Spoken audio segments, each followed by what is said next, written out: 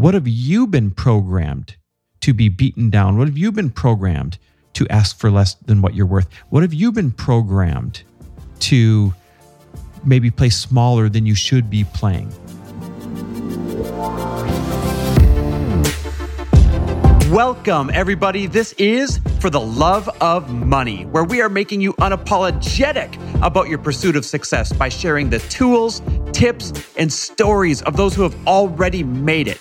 My name is Chris Harder, and each week I will bring you incredible guests in order to prove that when good people make good money, they do great things. Hey everybody, welcome back to another mini episode of For the Love of Money, episodes that I like to call my 2 cents. And today I'm weighing in my 2 cents on asking for your worth. This is a huge problem.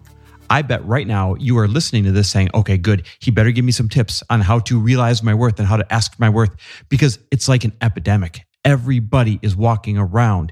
I was at one point too, walking around, not asking for what we really think we're worth. Now, this applies to a lot of things, right?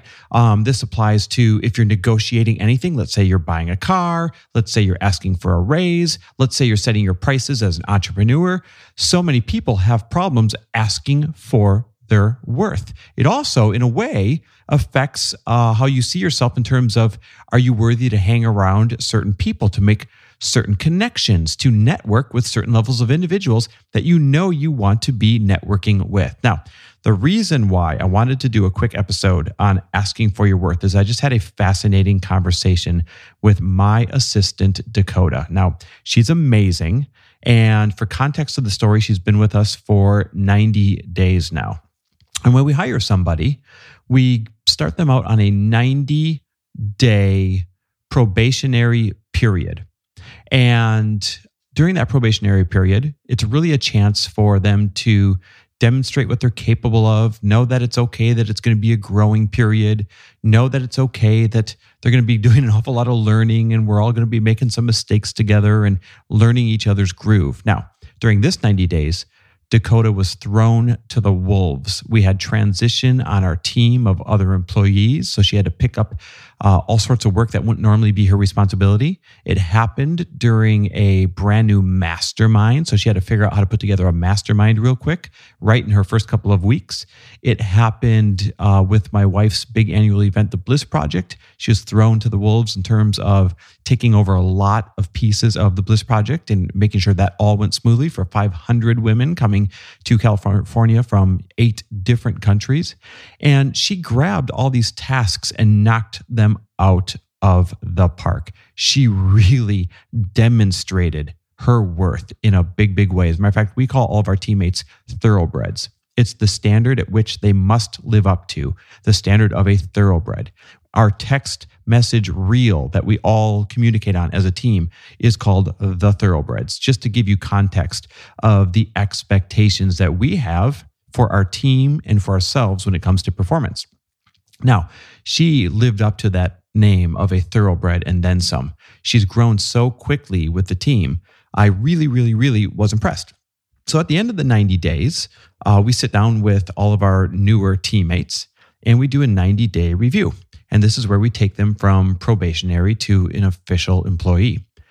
And during this 90-day review, we'll talk about, what went well, what would you like to do differently going forward, what would you have done differently, what, kind of advice or projects or additions to the business would you recommend? Because I love getting the insight of our teammates. I feel like they're on the front lines and they can offer up a lot of insight if you ask for it.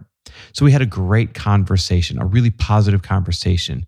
I got a chance to let Dakota know how great of a job she was doing during her 90-day probationary period. And at the end of each one of these meetings, we will typically ask, what kind of raise would you like now that you are going from probationary to official? And I asked Dakota that question. I said, all right, well, you're at the end of your 90-day period. We give raises at the end of the 90-day period during this transition for those that performed up to the level of a thoroughbred. What size raise would you like? And please give it to me in terms of a percentage. So she sat there and first seemed a little bit shocked by the question, as I'm sure most people would be, like, who gets to pick their own raise, right? And honestly, when I asked the question, I kind of had a range in my mind, but I wasn't married to any number. I really wasn't. And I know you might be thinking, wait a minute, that seems irresponsible. Or how can you not be married to a certain number? Or how could you, just leave your finances up to, to the universe like that? But I really wanted to see where she felt her worth was and see how she performed. So she thought about it for about a minute or two and looked at me and she said, I would like X percent. I'm not going to share the percentage with you, but I would like X percent. And I said, why did you choose that number?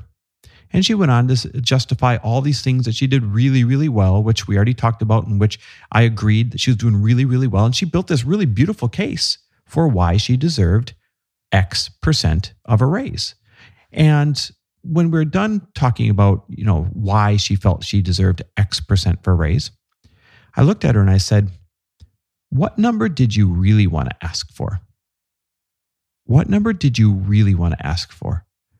And she paused and again seemed almost a bit taken back.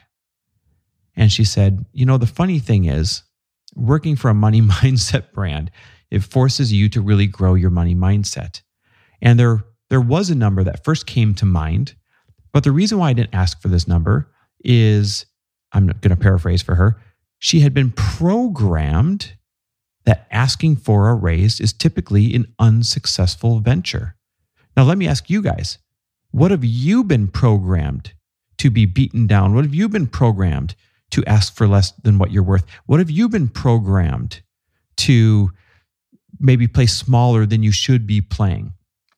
So she said, at my last employer, I had asked for a raise 5 times.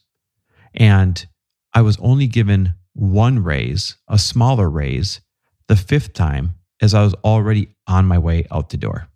And because I had been denied a raise 4 out of 5 times, I guess I just kind of played small and didn't necessarily ask for that home run number that I wanted. And then she said, I guess I have a hard time sometimes asking for my worth. Who's been there, right? I've been there. I bet every single person listening right there has been there before. You sometimes just have a fearful moment asking for your worth, so you slice it in half, or you cut it by a quarter, or you don't ask for anything at all. I know we've all been there. And when she looked at me and said, I guess I've just kind of been programmed to not necessarily know my worth or ask for my worth, I looked at her and I said, well, that number that you really wanted, that's the raise that you're going to get. And it was twice as much, by the way, as the original number she gave, right? So she said she wanted X percent. This was 2X. It was twice as big of a raise as she originally asked for.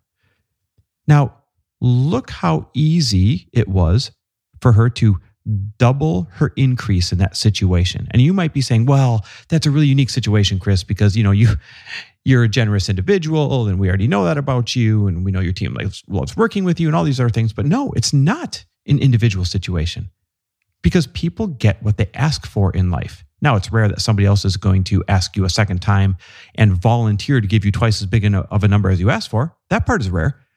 But what I'm saying is not rare is people will say yes if you ask for that number to begin with.